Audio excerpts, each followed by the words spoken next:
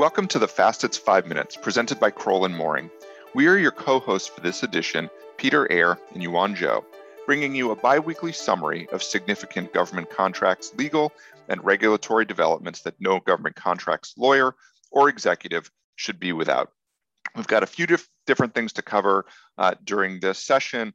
We start with the September 24th guidance from the Safer Federal Workforce Task Force entitled, open quote, Guidance for Federal Contractors and Subcontractors, close quote. And this is pursuant to President Biden's September 9th executive order. And there are a few key headlines here. The guidance, in essence, mandates full vaccinations with limited exceptions for covered contractor employees by December 8th of this year. Additionally, covered contractors must ensure that employees are vaccinated by checking authorized vaccination records. It looks like it is that level of diligence that's going to be needed.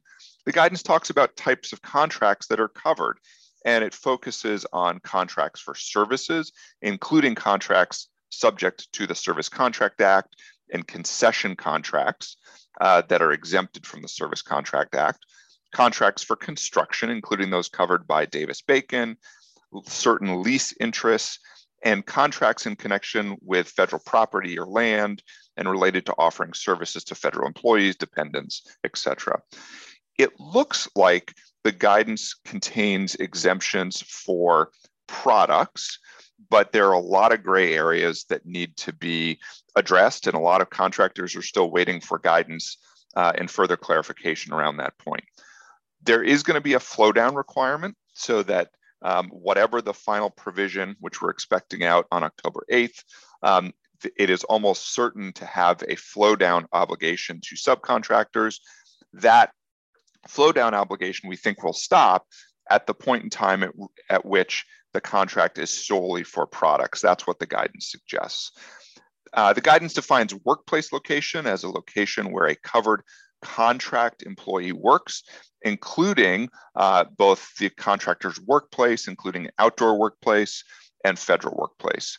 The guidance clarifies that the mandate applies to all workers at a covered workplace, unless it's possible to affirmatively determine that no covered contractor employee will come in contact with non-covered employees, including in like shared common areas, restrooms, stairwells, garages, etc. The guidance notes that even remote workers, even individuals working on a covered contract from their residence, must comply with the vaccination requirements, and that's certainly quite notable. And then there's another big question here, which is, will there be coverage even if the guidance doesn't apply? So the guidance has language that talks about strongly encouraging all agencies to apply the mandate even to non-covered contracts. So that's a big question mark as well. We're expecting the FAR provision out no later than October 8th. It's something we're going to be watching very closely. And in the meantime, working with a lot of companies to try to understand what the guidance means, read the FAQs coming out of the task force, and try to sort of get a sense of where this is headed and how to comply. So a lot going on there. And with that, I will turn it over to Yuan, who has a couple of proposed rules to talk about. Thanks, Peter. We've got 3 proposed rulemakings this week. First, on September 29th, the DoD issued a proposed rule to amend the DFARS to implement Section 817 of the NDAA for fiscal year 2021. Now, Section 817 amends 10 U.S.C. 2533A, which is more commonly known as the Berry Amendment, to lower the dollar threshold at which DoD acquisitions are accepted from certain domestic source restrictions. Now, currently, DoD acquisitions at or below the simplified acquisition threshold, which is currently set at $250,000, are exempt from the Berry Amendment's domestic source restrictions for things like food, clothing, fabrics, fibers, hand or measuring tools, and flags.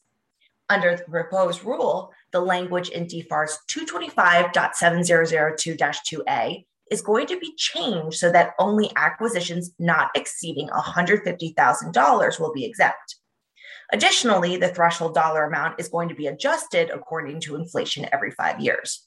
So the net effect here is that we're likely going to see an increase in the number of acquisitions subject to the Berry Amendment. Turning to the next, on September 29th, the DoD proposed to amend the DFARS to implement Section 824 of the NDAA for fiscal year 2017. Section 824, among other things, removes certain restrictions on contractors that are seeking reimbursement for IR&D costs. Now, currently, defense contractors can seek reimbursement for IR&D costs for 7 identified activities of potential interest to the DoD. Under the proposed rule, the list that limits the allowability of IR&D costs to 7 activities is going to be removed.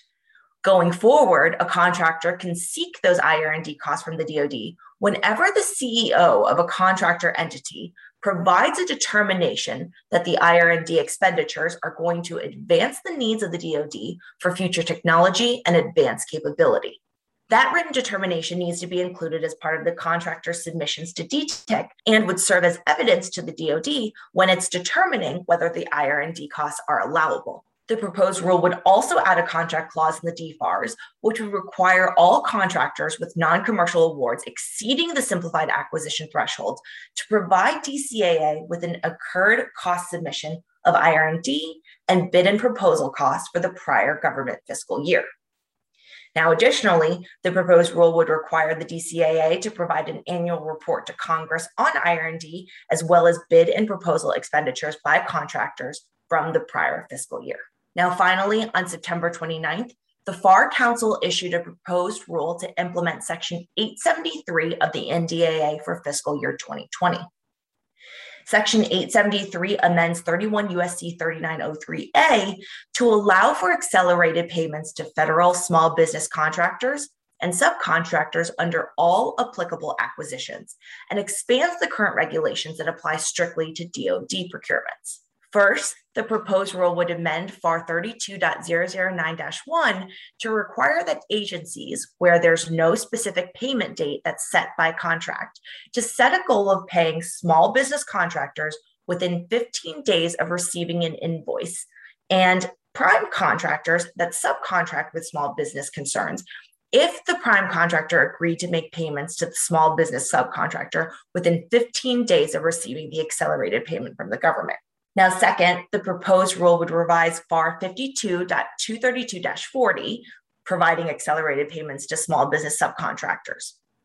Currently, this clause requires prime contractors to provide accelerated payments to their small business subs when the government provides accelerated payments to the prime contractors.